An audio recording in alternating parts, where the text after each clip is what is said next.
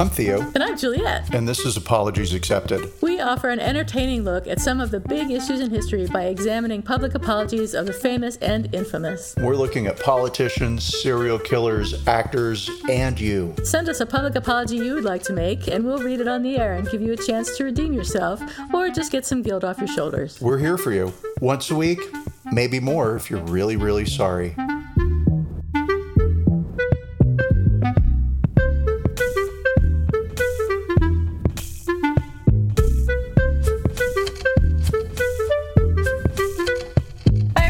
Hey, everybody.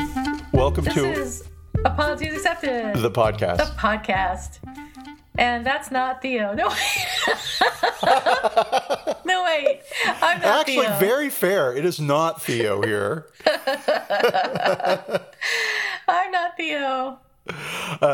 I am not Juliet. Awesome. Much to my dismay. Yeah, right. And this is Apologies Accepted, the podcast. We already said that. And we have a very exciting show for you guys this week, we hope. We do. But before we get into all that, how has your week been, Theo? I haven't talked to you, it seems like, in forever, although it's only just an extra day. I know, but it's weird how, just going off schedule by one day feels like, oh my God, it's been a month since I've seen you or spoken to you. And even though we traded text messages, hi, testing, red talk. leather, yellow leather. I've got it. Oh my Okay. God. So yeah, great week, nice week. Again, it's just that whole thing of being fully vaccinated or fully cooked, like I heard somebody call it, which I thought was cool. It's so much worry every week evaporates. And with Trump locked up in, what was that prison in Harry Potter? Rikers Island? I don't know. I didn't read Harry Potter. Stop. I know. Well, I did read the first book, and then I thought, okay, I'm done. Fair enough. All right. Whatever wizard prison, hidden island that Trump is locked in on, great. So all that disappears. So yay. So life for me is feeling like a party again, like it used to be every day of my life. Hooray. I found that I'm forgetting to wear my mask places, which is not good because I don't want people to think I'm a Republican. Same. So I went to I went to a hotel over the weekend just to get some room service and a nice hotel for a change of pace. And I forgot to wear my mask at the front desk, but they had plexiglass and all that, so I think it was okay. But I realized in the middle of it that I was like, oh shit, I'm not wearing my mask. And what do? Whip out your mask midway through? I probably could have, but I didn't. I just felt bad. I'm just going to say, have you heard of Uber Eats? Because it's sort of like room service. Yeah, no, I use it at home, but you can't get it here in this tiny town in the middle of nowhere. So I've been living on basically rice while I'm here because I don't want to go to the grocery store. So it's terrible. I know. I'm so lazy. It's unbelievable how lazy I am. I'm just going to say it's hysterical, and I'm going to mock you for months to come. I want room service. I'm staying in a hotel. Yeah, that's right. Instead of going to the grocery store and getting food for while I'm here, I'll drive 2 hours to stay in a nice hotel for one night. It makes perfect sense. So. Well, everybody's entitled to a break, right? And so totally. They call those, in the travel industry, they call them city breaks, where you just take a day, 2 days, you go to a local city, right, and experience life there. So cool. Yeah. So I am impressed. And it was nice to get away. So I walked around the city a little bit and, saw some things that I wouldn't have seen otherwise. And Phoenix has kind of gotten cooler than it was when I was last there. So which was like 20 years ago. So, thank God for Phoenix getting cooler in 20 years. I used to hate Phoenix. I thought it was the biggest wasteland. Phoenix is the worst. But it's better. Mixed feelings about Phoenix because it is still very golfy Republican. Right? No offense to half of my family. Total offense to... Not to the ones that listen to the show, then. How's that? Okay, yeah, not that. We need their subscribers. Yes, we do. We love those subscribers. So anyway... we do. Yeah, Phoenix is a much better space. And I did not go to any hotels this weekend, but I did sit on the couch yesterday for about 4 solid hours, punctuated by puppy potty breaks, of course. And I watched a series on Hulu, a Hulu original called Rami. And I'm going to tell you some of the best television I've seen in a long while. Really? What is it, a documentary? Very or impressed. What was it? It's a series and fictional television series about an Egyptian American millennial and sort of his life and his family's life, right?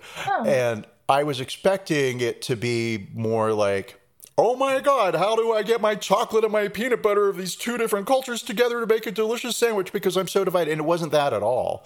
It was really interesting, and they do great deep dives into each character.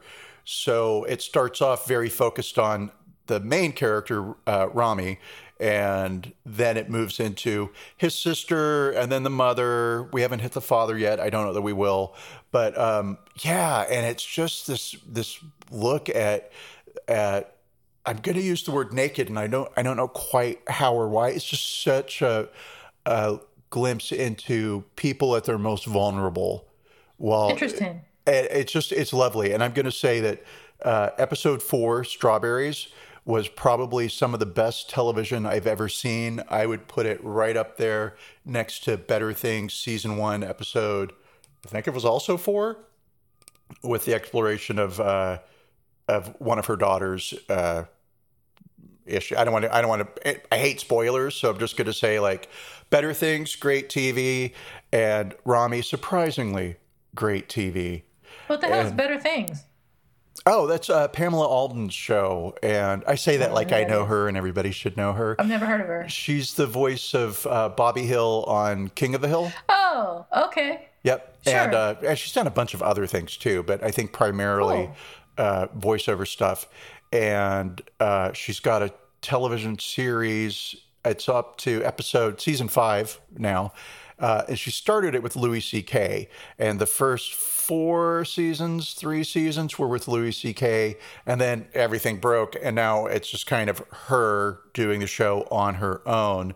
And I'll say no big bump there. There's no real noticeable difference in terms of the tone of the show. And basically single working mother, actress in Hollywood, raising 3 daughters, the relationship, what does an all-female dynamic look like? The show is primarily female cast members. I think there's like maybe 3 male characters I can think of who make appearances now and then. But yeah, so my plug, I am now using all of the oxygen in the room to talk about my 2 favorite shows, Rami being the new one, great. and Better Things being an old favorite one. I was just thinking about when I was in the hotel this weekend, one of the highlights of my stay was watching television because I don't have a TV here and I don't have a TV at home. But I watched, there's some channel that was showing old movies. And when I say old movies, I mean like 80s.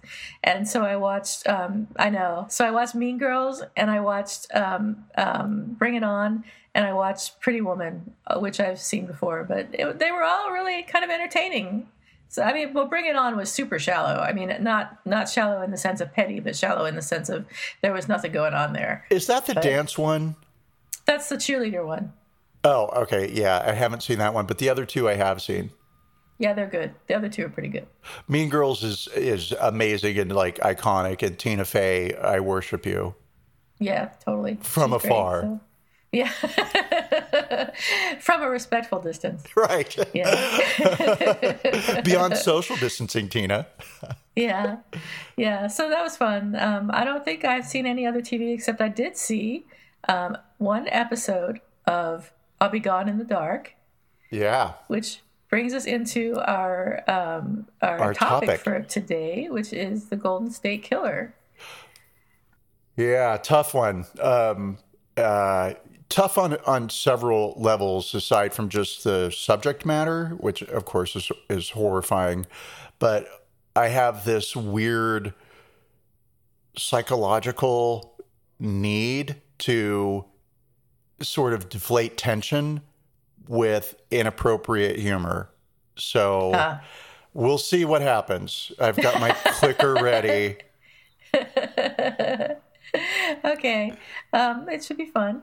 So everybody probably No, it knows shouldn't about- be fun. We're talking about a serial killer. It'll be fun. This should be No, I mean, horrible. it'll be fun watching what you do. Oh, and so well, let's start right here with, hey, everybody, explicit content warning and sexual assault will be discussed, not in great detail, a lot of respect for the victims, and we're going to be very careful to ensure that we honor the humanity of the survivors and the victims of Joseph DeAngelo, and what a horrible person he is, and we will not be spending a lot of time focused on him. There is with serial killers, some of them, there's sort of this, I hate to use these words, but I'm just going to use these words, right? I'll say it and clean it up later. Sort of this rock star status when you start talking about like the Zodiac killer, these men that become mythic, larger than life, right? And yeah, it's going to be dicey. But I think we'll do well. I'm not too concerned. I have zero concerns. Except for all the concerns that I have. Yeah. All right. But those are the best shows. So here we go. Yeah, it'll be unpredictable, but fine. So I was saying everyone knows about the Golden State Killer by now, I'm guessing, because Michelle McNamara sort of made him famous by writing several articles and a book about him. And she actually coined the name Golden State Killer in 2013. Before that, he was, they thought that he was actually several different people because of where he committed his crimes. I think his crimes were largely committed in the Sacramento area, the LA area, and the Visalia area, which is in Central California. And so he was known as, God, I don't even know, the East Area Rapist, the something else, like 4 or 5 different names. Yeah, he started off as the Visalia ransacker in 74 to 75, and that's when he was breaking into houses and stealing things, right? Perfecting his skill of breaking and entering and getting away without getting caught, leaving clues behind. And then in 76, he was the East Area Rapist, and that's common, from what I understand, in its serial killer development, where you have these, what do they call them? They're not amplifications. Progressions, but there's a word for it. Like progressions isn't a word. That's just a bunch of sounds made out of letters, Juliet. You need to use a word. Yeah, I know what you mean, but I can't think of the word. Yeah, it's not. They ramp it up, right? It escalates. Yeah. That's the word I'm looking for. Yeah, there's this escalation, right? So it starts off with breaking and entering, and then it moves into sexual assault, and then it moves into murder. So Visalia ransacker, then the East Area Rapist, and then in 1979 he moved to Southern California, where his crimes were. He was given the name Night Stalker. Of course, nobody was connecting these cases together. He was the original Night Stalker because there was already another Night Stalker. Well, so, and I didn't find anything to help me figure out, like, okay, why do they both have the same name? And so it seems like they both just sort of had the same name, Richard Ramirez. Who I used to ship books to when I worked at Walden Books. Oh, wow. His aunt would come into the store and buy books for him and ship them. And so the California state law was that if you were going to ship books to a prisoner, they had to come directly from the business. That's why she couldn't buy them and ship them herself. And they were going to say very creepy and weird. She was a nice older lady who looked very like Italian grandmother, black kind of drapey, veiled sort of thing, right? And she once bought him the Satanic Bible. Wow. Yeah, I know. It's what I said too. Yeah, and nobody in the store wanted to wait on her, and I felt bad. Poor woman. Yeah. Well, and that's how I felt, right? It's like, poor woman, not her fault that her nephew didn't do anything. Yeah. Right, exactly. And And so I was helping her, if you will, not so much. And then she kind of quit. I mean, she only ever came in like 2 or 3 times. It's not like this was a weekly occurrence. But see how I've made the Golden State Killer all about me? So then, so there was the original Night Stalker. And then in 2013, Michelle McNamara and her editor at LA Magazine sort of both agreed on, it was Michelle McNamara's name, Golden State Killer. And part of that came out of a conversation, and I'm sure we'll get to this, but in the evolution of the book, I'll Be Gone in the Dark, it started off originally as a magazine article, and her editor, Michelle McNamara's editor, said, we've got to come up with a different name. Eron just doesn't have that ring, right? Right. And so so that was Michelle McNamara's creation. Did you know that the first episode of My Favorite Murder was about the East Area Rapist? I've listened to the first episode probably like 3 or 4 times. Oh, yeah. Well, not in prep for this, right? I mean, I love My Favorite Murder. It's my favorite podcast. I'm going to rename it as my favorite commercial. It's your favorite what?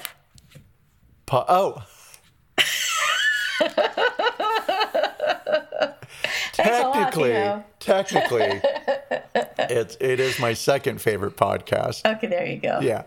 But anymore, it needs to be called My Favorite Commercial. I'm going to ram that joke in there. Yeah, holy moly, ladies. I mean, I'm glad you're making money, but come on, give me a break. Yeah. Okay, so anyways. And their 118th episode discussed the Golden State Killer's capture. I just wanted to say that. And I went back to that one to listen, to start doing some research for this episode of ours. And it was a lot of just talking, kind of like this episode, talking over each other and being like, oh my God, and this, and then that, and then this. And I just wasn't getting anything from it other than I love their relationship. So that was fun to hear. Yeah, totally. Right? Okay, but I derailed you. So that's the list of names that the Golden State Killer has gone by, and sort of a timeline of when he was active in various areas in California. Yeah.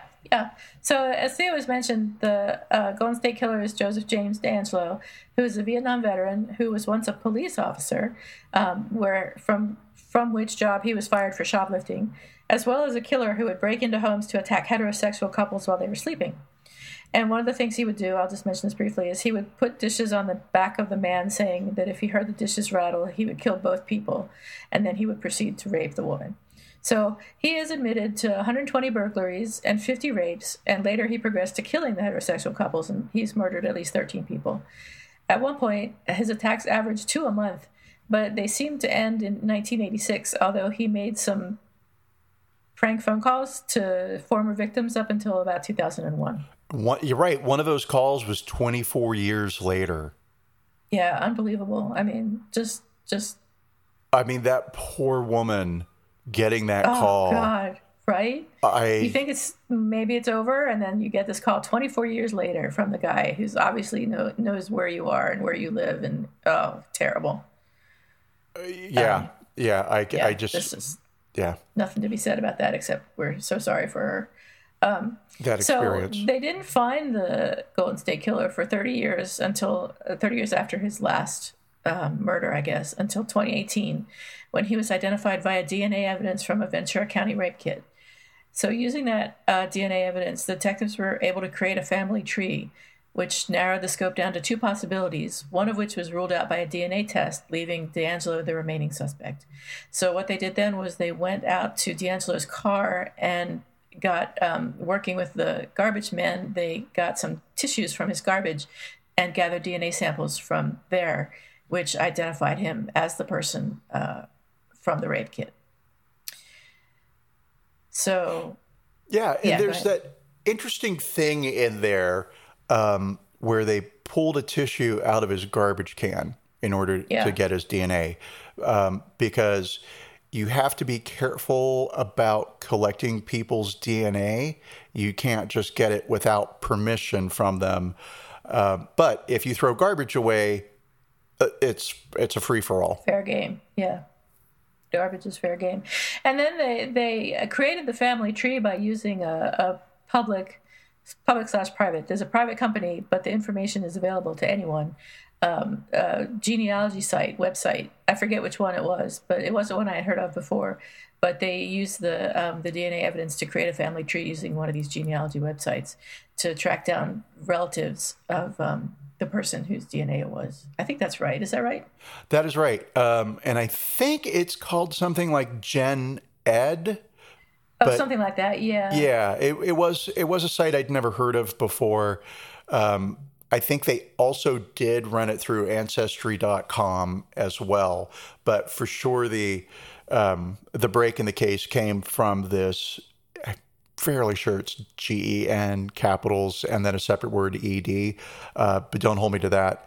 And even though I just said I'm fairly sure, and interesting, and probably in another 100 years, the minute you're born, they're going to be swabbing you, taking your DNA, sticking in a database, and then boom. I'm surprised they don't already do that, actually. But I guess they don't.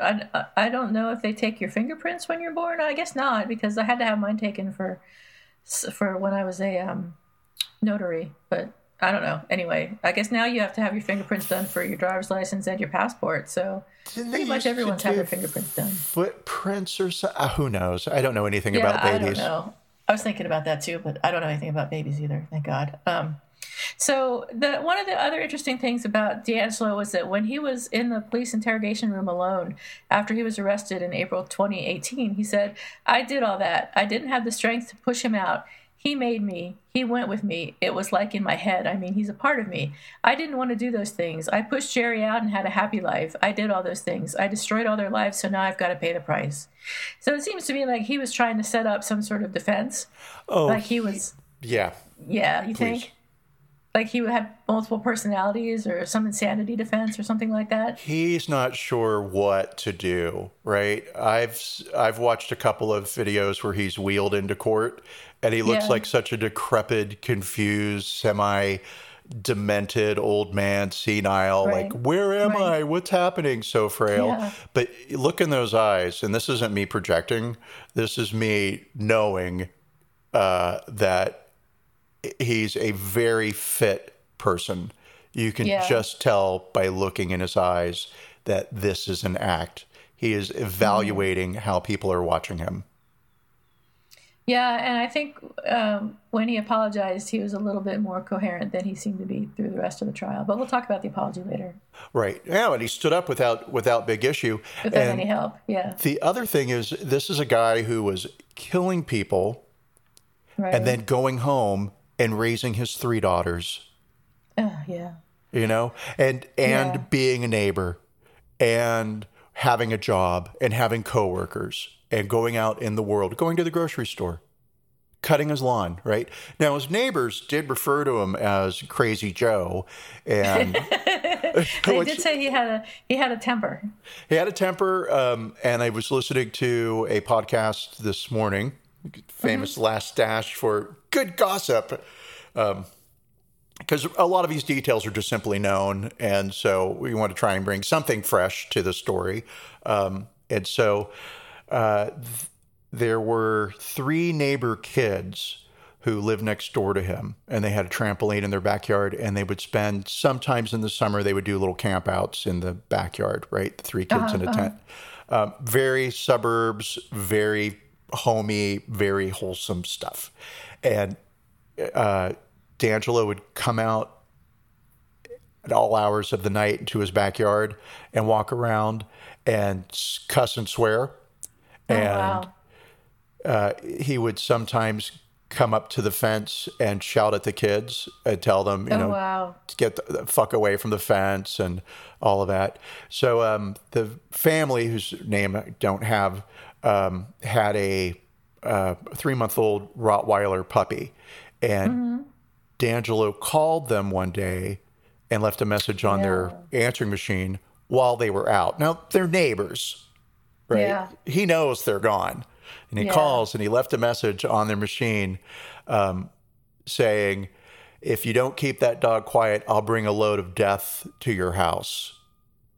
And when the father of that family got home, he shouted from his yard for D'Angelo to come outside, and then proceeded to tell D'Angelo that he didn't give a shit about the dog anymore, that D'Angelo had called and left a death threat at his home, and that he expected this to be the end of it, right? Yeah. And I'm just like,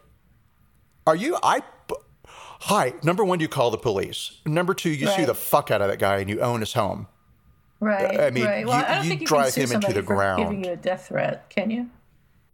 Honestly, don't know. But I think you could certainly sue somebody in civil court for whatever you want. I mean, you can sue anybody anytime for anything.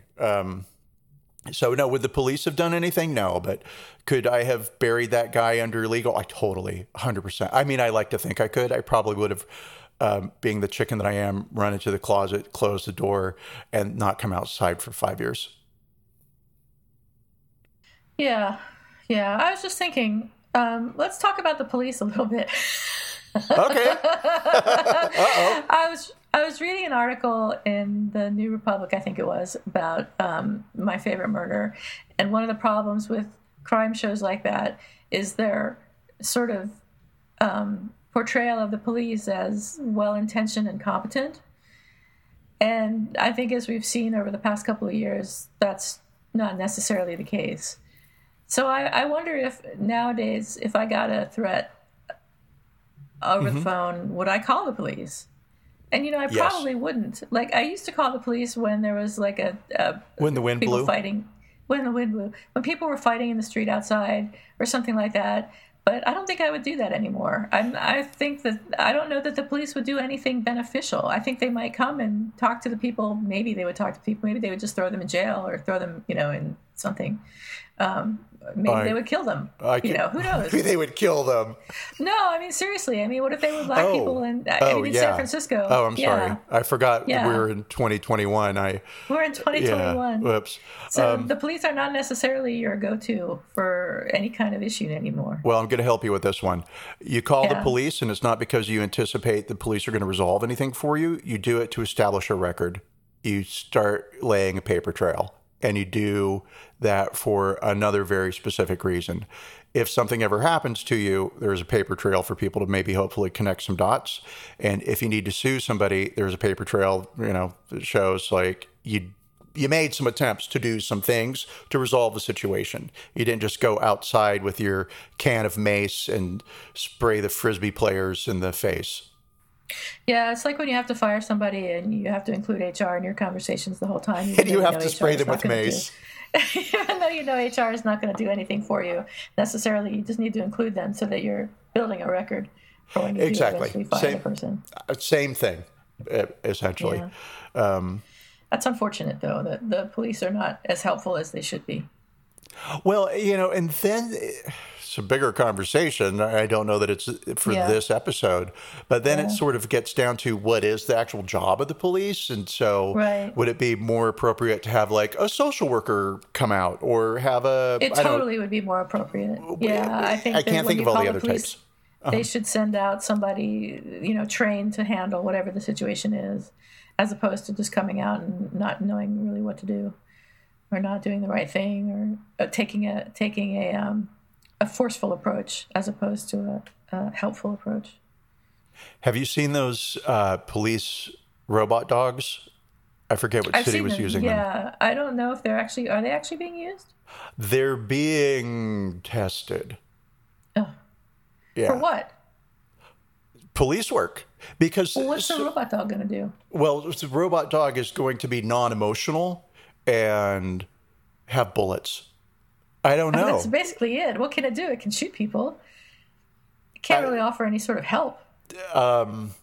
Interesting. I haven't a clue. I guess the idea is that the robot dog walks around and just knowing that it could potentially shoot you, you're forced to behave. Is that like RoboCop or something? It's totally like RoboCop. Yeah, I have no idea, but I think what the experiment is within that is sort of how do we divorce human emotion from policing? Yeah. Right. I don't know that that's right either, though. I mean, shouldn't you be able to feel compassion for people? Oh, well, totally, right? But so here's the other side of the spectrum. You've got a cop. I'm trying to find another word, right? Because I just feel like that's also dehumanizing. A pig. Oh, goodbye, listening audience. You have a police officer. There's a good word. Yeah. And they're human, and they've been chasing somebody, right? In their police car, high speed chase, let's say, right? And the person finally pulls over and gets out. The police officer is filled with adrenaline, and that adrenaline doesn't disappear quickly. And that's why you will see so many videos of police officers kicking suspects that have been handcuffed. I'm not saying it excuses the behavior. I'm just saying there's a physiological explanation for why some people sometimes continue to act out even though a situation is under control. It's just they have so much epinephrine or adrenaline in their system that they just like... And so could you train somebody to turn around and punch the hood of a car? Yeah, you totally could do that. I don't know. I'm not sure that robots are our answer, but I don't think you're saying that they are. So I don't think they're the problem. I will defend robots. But anyway, yeah. So robot dogs and police officers were unable to catch the Golden State Killer. He was well adapted. Well adept, that's the word I'm looking for, at evading detection. And thank God for DNA evidence. Thank God for DNA evidence. And on that front of thank God for DNA evidence, I want to read 2 quick paragraphs from Michelle McNamara's book, I'll Be Gone in the Dark. This is from the epilogue, Letter to an Old Man, which she wrote, I believe, before she actually wrote this book. So, the race was yours. She's addressing the killer. The race was yours to win. You were the observer in power, never observed. An initial setback came in September 10th, 1984, in a lab in Leicester University when geneticist Alec Jeffreys developed the first DNA profile. Another came in 1989 when Tim Berners-Lee wrote a proposal for the World Wide Web. People who weren't even aware of you or your crimes began devising algorithms that could help find you. In 1998, Larry Page and Sergey Brin incorporated their company Google. Boxes with your police reports were hauled out, scanned, digitized, and shared. The world hummed with connectivity and speed. Smartphones, optical character recognition technology, customizable interactive maps, familial DNA.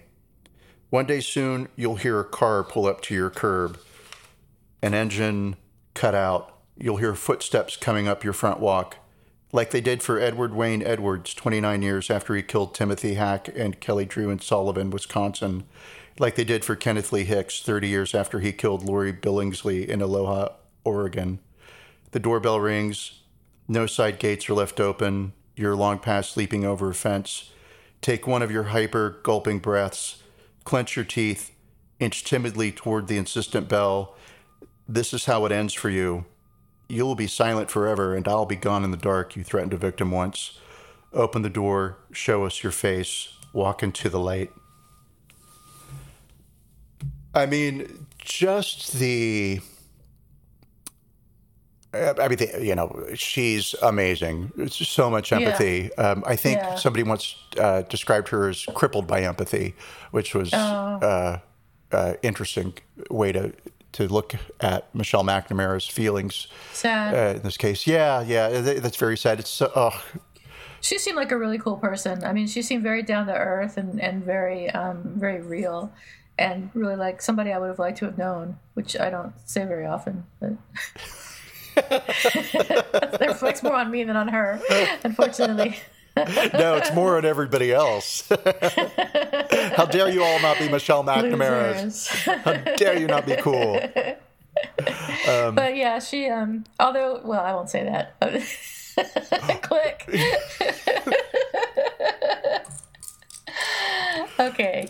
we'll just say this. We will say that she was an amazing person, very inspirational, and it's a tragedy that she didn't live to see the capture. Her book published or the capture of the Golden State Killer.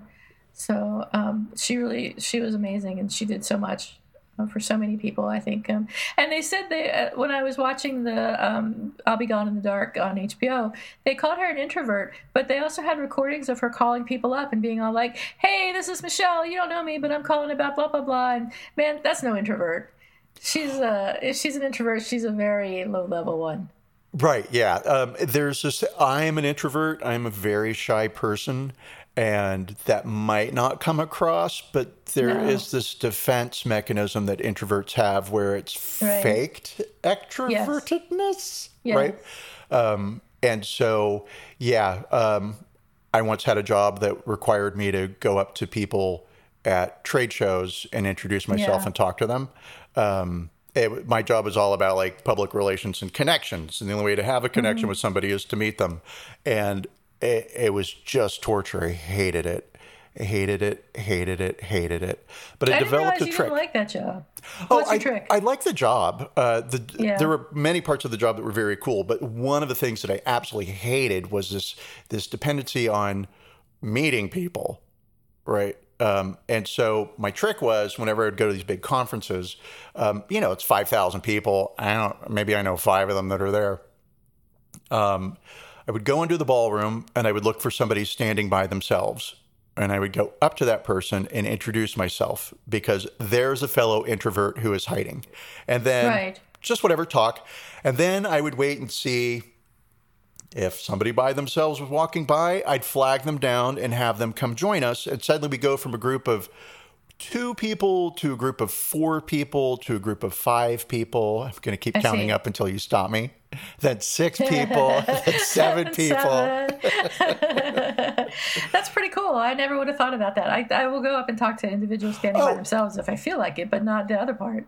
It works great because everybody wants to be part of a group and everybody wants to be welcomed in. Now, after that, it was helpful because then the next day I could see a face in the hallway and wave at them. And you'd know them, yeah. But sometimes I would just wave at people I didn't know and pretend that I did. Fuck it. That's like the thing I saw on YouTube or wherever where the woman meets the other woman in the grocery store and she's like, "Oh, hey, how are you?" And they realize eventually that they don't know each other. It's funny. That's funny, and that happened a lot. All right, well, let's see. So we have the Golden State Killer in jail now. He's been sentenced with essentially his life in prison.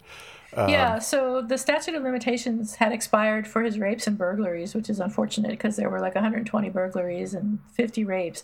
But he was charged with 13 counts of murder and 13 counts of kidnapping. And then on June 29, 2020, in a deal that he took in order to avoid the death penalty, he pleaded guilty to those counts of murder and kidnapping and got multiple consecutive life sentences without the possibility of parole. Yay. Although I say yay, but again, problematic because prison is no place for a human being to be. Even though these human beings may not be rehabilitatable. Is that a word? Sure, it is now. They shouldn't be, and I'll say tortured, but it's not tortured like torture in the sense of prisoners of war, but I think that prison is probably torture for many people. Oh, I can only imagine. I'm not even qualified to speak on the psychological torment that people. But then I mean, this is just where I start to fall down because it's like, yeah, prison's bad, but then so are murderers. Well, in the first place, the problem with that is that a lot of people are what's the word? Falsely accused? Falsely accused and are imprisoned falsely, and that's bad.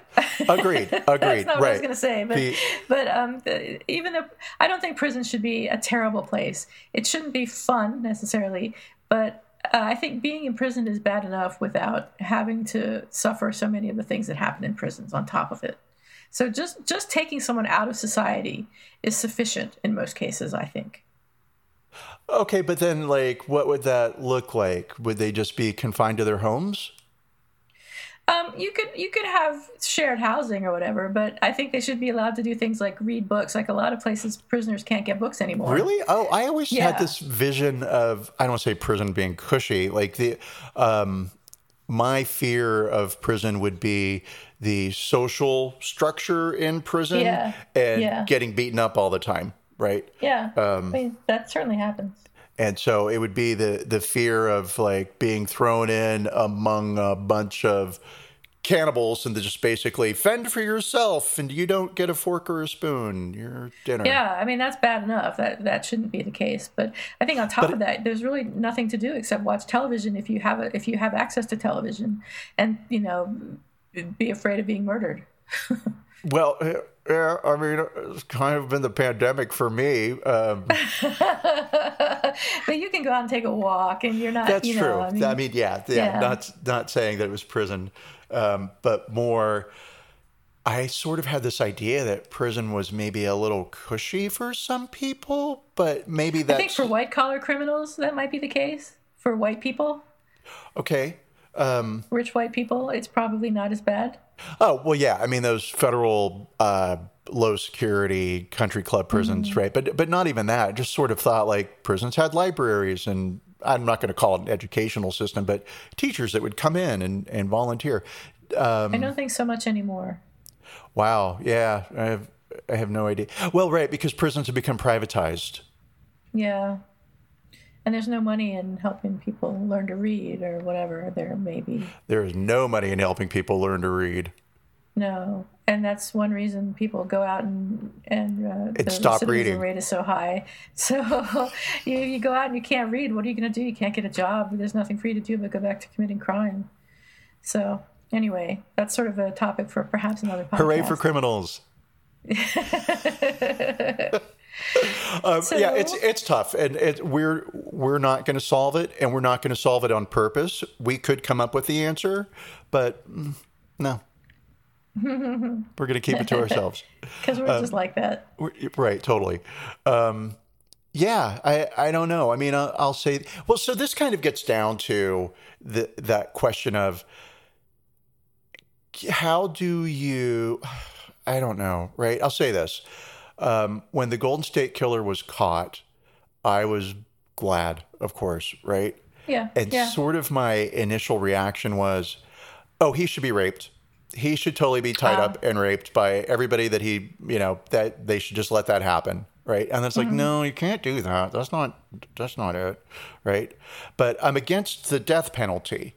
Very much so. I don't think that the state should, even aside from like, oh, they make mistakes. I think that even happened 2 weeks ago. There was a guy that was executed 4 years ago that they finally got DNA evidence off of a gun thanks to new technology and discovered like, oops, it wasn't him.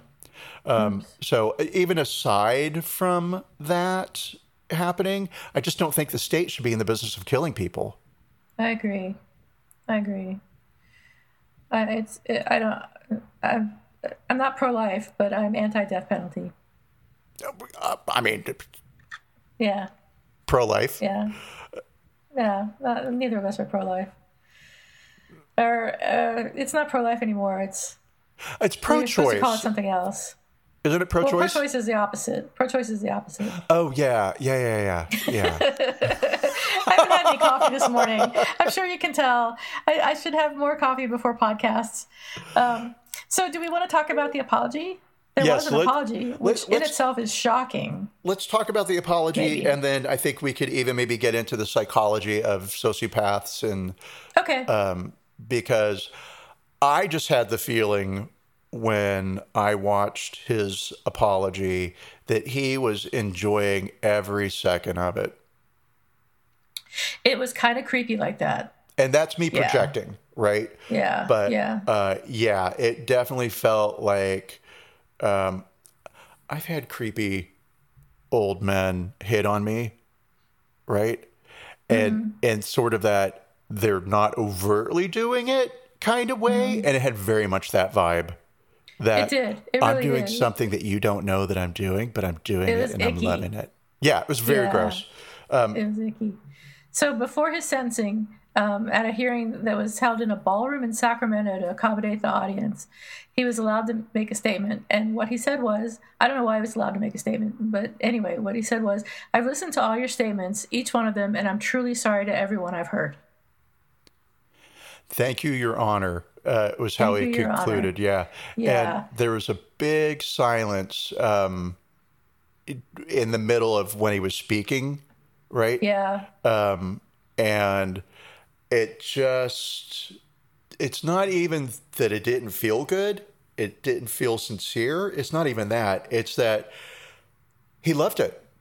I really felt that he loved it. Something about it was, it was just wrong.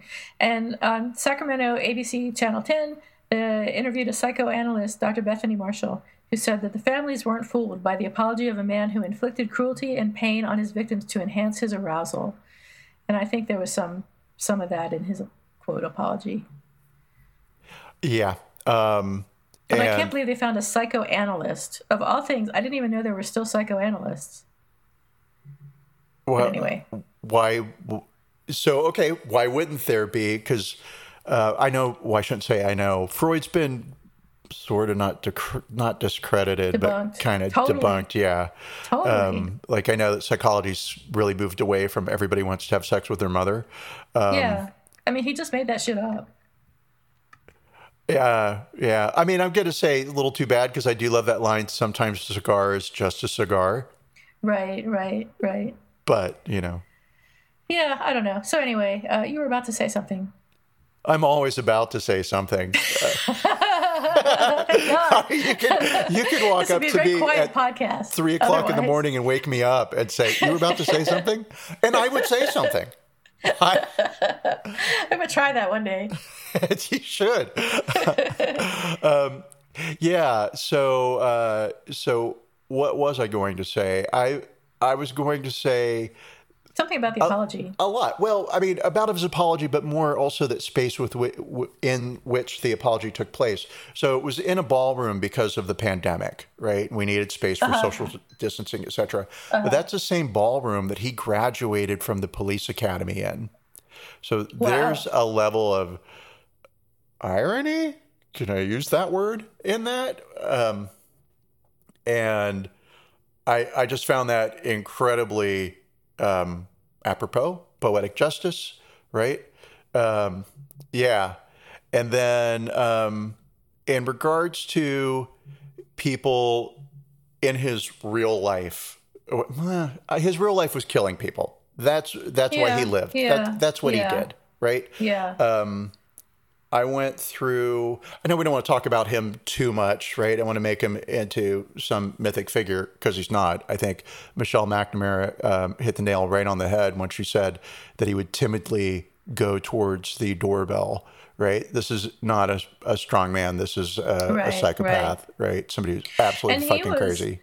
He was bad from day one, apparently. Like the stories of his childhood are that he hit the big three. Like he tortured animals, he wet the bed, and what's the third one? He set fires. Burning, yeah. Which I think that trilogy has also kind of been discredited. But then I also has it? Well, so we don't know, right? My Favorite Murder mentioned that it had kind of been discredited, along with like blood splatter evidence. I would be really worried about somebody who did those three things. I would be sending them to military school.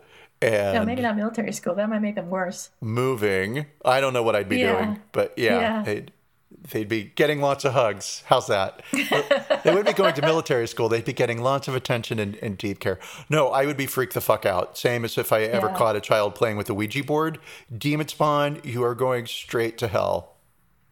Didn't you play with a Ouija board when you were young? Totally. Look. Here I am. Point proven. Right. Mama, don't let your babies grow up to be Ouija board players. No. Boo, stupid. Shut up, Theo.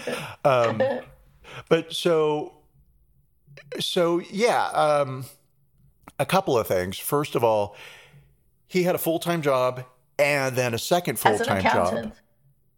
As an accountant, yes. Kidding. For our listening audience that doesn't have TikTok, that is what sex workers say when they have to explain where all their money comes from. They have a full-time job as an accountant. And so he would spend hours and hours and hours surveilling neighborhoods and finding homes and targets, right? And then at the same time that he was scouting something out, he would also then be breaking into a future victim's home, right? So he was always operating at like 3 different levels. He was scouting someplace new while at the same time, simultaneously, becoming very familiar with an intended victim. And then at the same time that that's happening, he's then also in his next victim's home, either committing an attack or hiding the materials he would use. So he would break into people's homes, leave rope behind, leave knives behind, keep them hidden in the house, right? And then that way when he broke into the house, number one, he's not going to get caught with any material on him if the police happen to catch him. It's already there. Right? Yeah. Number two, that material's, well, I mean, we don't need to train serial killers. But here's how you do it. Right, totally. Here's how he did it, and here's how you could do it too. Yeah, yikes. But so that's a lot of time. And then he also had a family, and that's also a lot of time.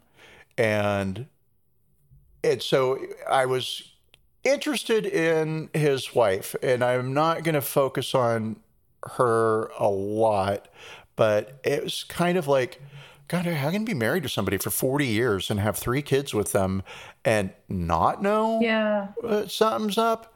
So it turns out that his wife is a divorce attorney and has been for over 38 years.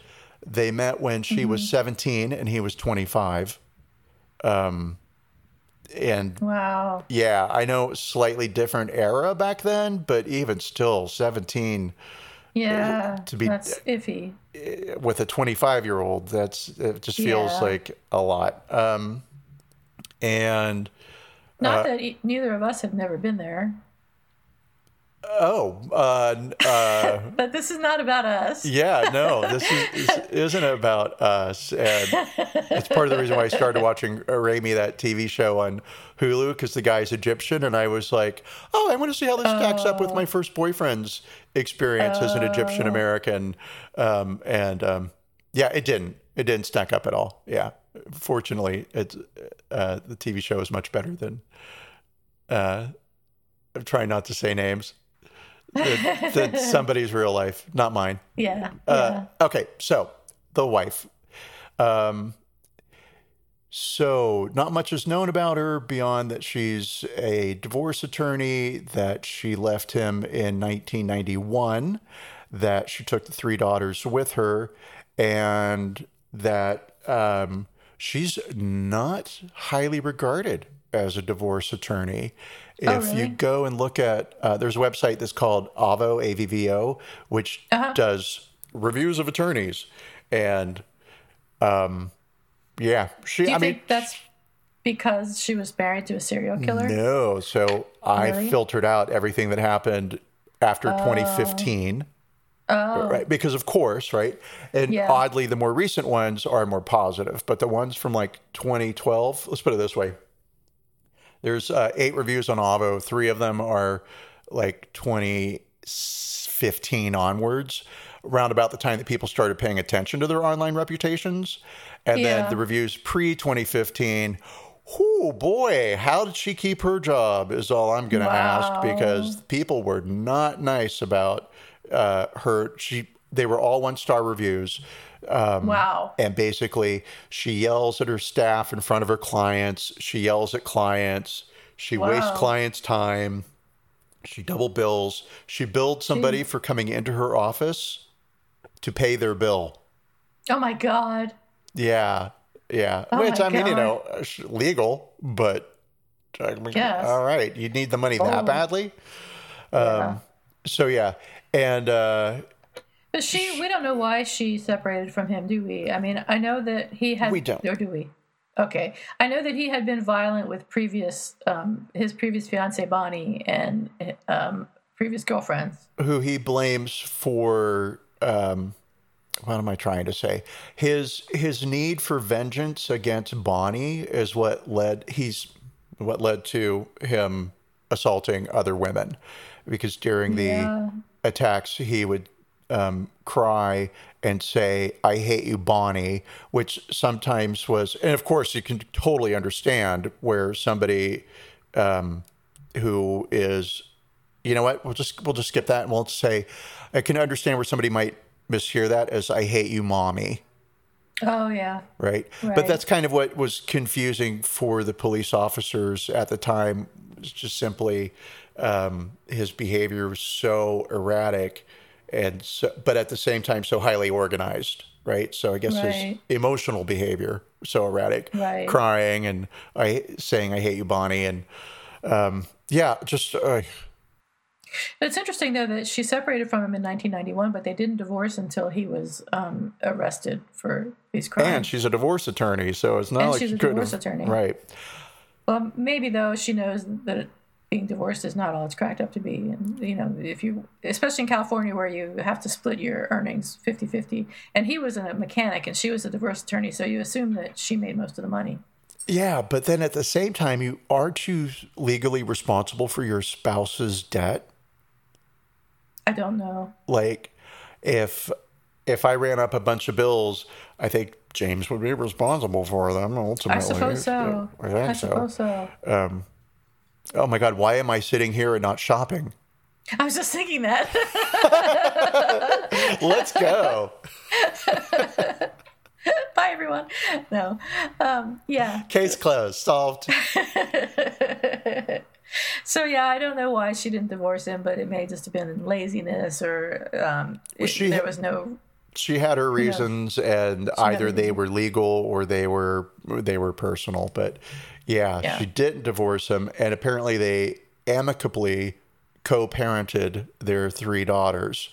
And I think the daughters were shocked to learn what he had been up to in his spare time. I know at least one of them was like he was the best dad. Absolutely, completely shocked. Let's see. There's a letter which I won't read from his eldest daughter, but basically she talks about what a loving father he was and how he supported her and her daughter, his granddaughter, and that there's a giant absence in their life now with his sentencing and being in jail. And I do feel for his ex-wife. She had an open letter to the court, and I will read a part of that as soon as I find it, because my notes are real long. Here we go. So this is from his ex-wife to the judge. "I will never be the same person. I now live every day with the knowledge of how he attacked and severely damaged hundreds of innocent people's lives and murdered 13 innocent people who were loved and have now been missed for 40 years or more. I have lost the ability to trust people. I trusted the defendant when he told me he had to go to work, or he was going pheasant hunting, or going to visit his parents hundreds of miles away. When I was not around, I trusted he was doing what he told me he was doing." Yeah, I mean, I can see it. Yeah. Yeah, absolutely. And especially if you're, maybe your marriage isn't all that great and you're kind of living separate lives. I mean, I'm just totally speculating now, but if someone tells you they're going out for the weekend to go pheasant hunting, you probably don't ask too many questions. Not at all. And why would you, right? Especially if you're not living with the person at that time, right? Yeah. No. And, then there is that, the blame that happens where it's, I mean, in a situation like this, and this is me imagining, right? Mm-hmm. But she's an attorney. She's smart. She went to school after being married to this guy. She got married when she was 17. It's not like she graduated law school at 14, she wasn't a lawyer then. Right? Yeah. So, and raising 3 kids.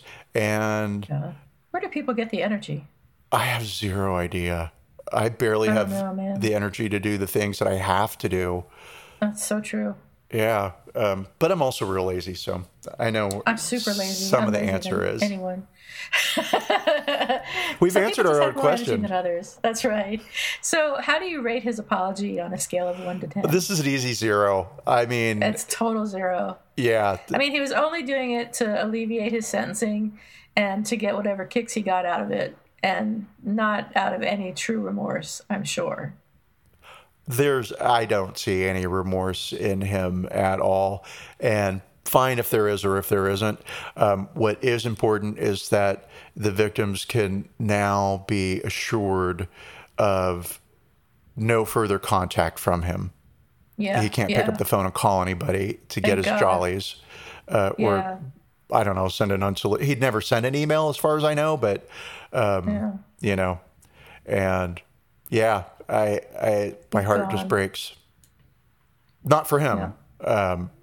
For the victims and survivors. For the victims, survivors, his family, that shock of what do you do with this person that you loved? Just horrifying. Yeah.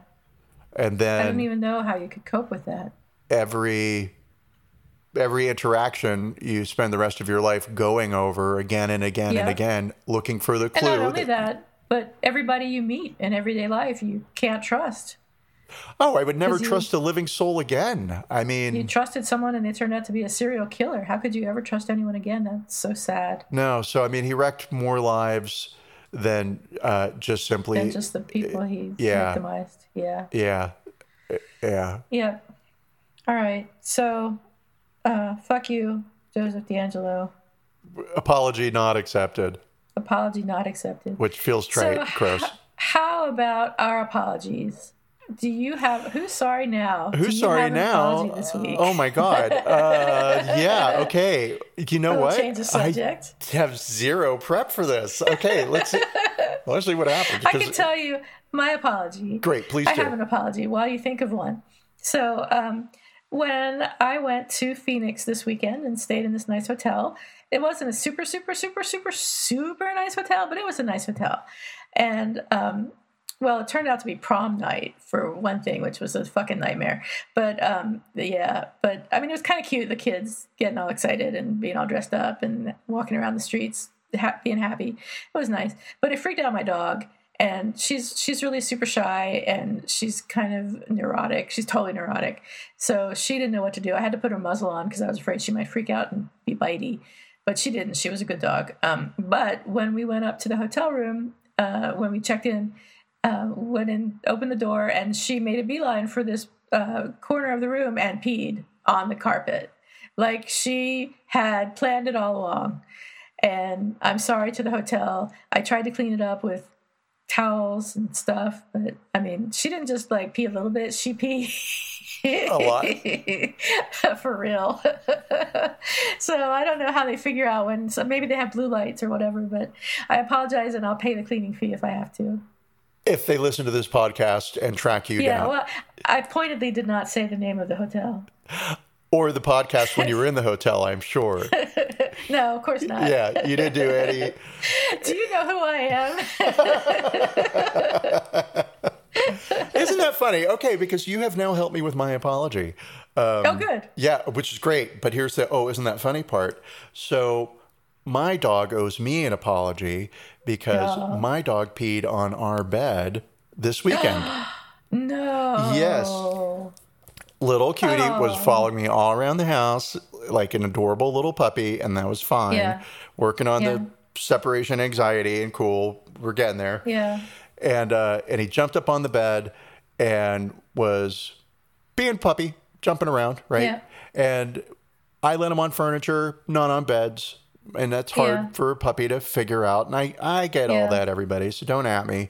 And looked right at me and then peed right on the duvet. And it was a nice long pee. And for about 3 seconds, I was frozen like, are you peeing on the bed in front of me? And then it was like, okay, we're going to have to correct this behavior. So I scooped him up, and then I yelled at James, quick, get upstairs and get the bed. The dog peed on the bed. Because I don't want it sinking into the mattress, right? It becomes a whole thing. And so washed the duvet, right? Yeah, yeah. And that took forever because it's full of feathers, and feathers weirdly don't like to get wet and then take a long time to dry. So more about me than anybody cares to know, right? If you're fascinated. If you're taking notes, get ready, get that pen. So I like to sleep with blankets. I need blankets. I can't sleep without blankets. And so the duvet wasn't dry by bedtime, right? It had been in the dryer for like, I don't know, felt like 15 hours, but call it 2. So I went to sleep in the guest room because I'm a giant baby who needs a blanket. And I slept in the guest bed, and I woke up in the morning and I was like, oh, I'll just make the guest bed. We don't have guests anymore. And I discovered a pee stain. Oh, no. That I had slept on. Oh, no. On the duvet in the guest room. So somebody jumped up on that bed and peed on it and wasn't supervised, apparently. Oh, my gosh. By one of his parents. Somebody. Right. By somebody who shall not be named. Is home all the time. Yeah. Yeah. And so we'll just say it was, what do you do? Oh, that's sad. Yeah. Yeah. It was sad. Oh, man. It was also kind of funny, but aggravating. So then I spent the whole weekend washing and drying and drying and drying and drying 2 duvets. Yeah. And that's more about me than anybody needs to know, but Henry owes me an apology for peeing on the bed and for allowing me to unsupervise him so that he could jump on the bed and pee. Poor puppy. He's still very young. Is he? Yes. When did they get old? I don't know. 2 years. Hooray. Hooray. All right. Well, I think that's it. Is there anything else that we have to discuss? That's it? No. Well, I mean, a heavy show, right? I mean, this a bit. Serial killer in your head and all of that. So much. And so, yeah, I think we could safely say we're both on the same page with this. We don't approve of serial killers. Yeah. Controversial stance, I know. Yeah, really. Unpopular opinion. But the incidence of serial killers, I believe, is decreasing. That's good. It is good. Technology's catching up with them, and now it's moving more into the mass shooting. Can we just end? Oh, God. Maybe we should. I mean, where's the happy point? We were going to be on a positive note, but now we're not. Now we're talking about shootings that happen every day. But, yeah. Okay. Yeah. Well, thanks, everyone. It's been a great episode. We're sorry that we didn't end on a positive note. But we did solve serial killers, so hooray for us. America's heroes. Maybe we'll do a lighter episode next time. All right. All right. Bye. Bye.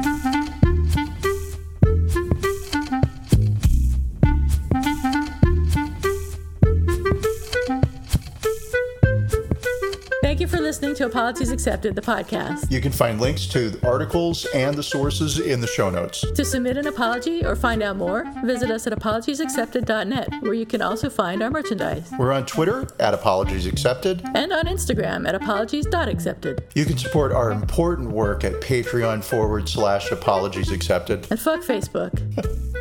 Bye. Bye.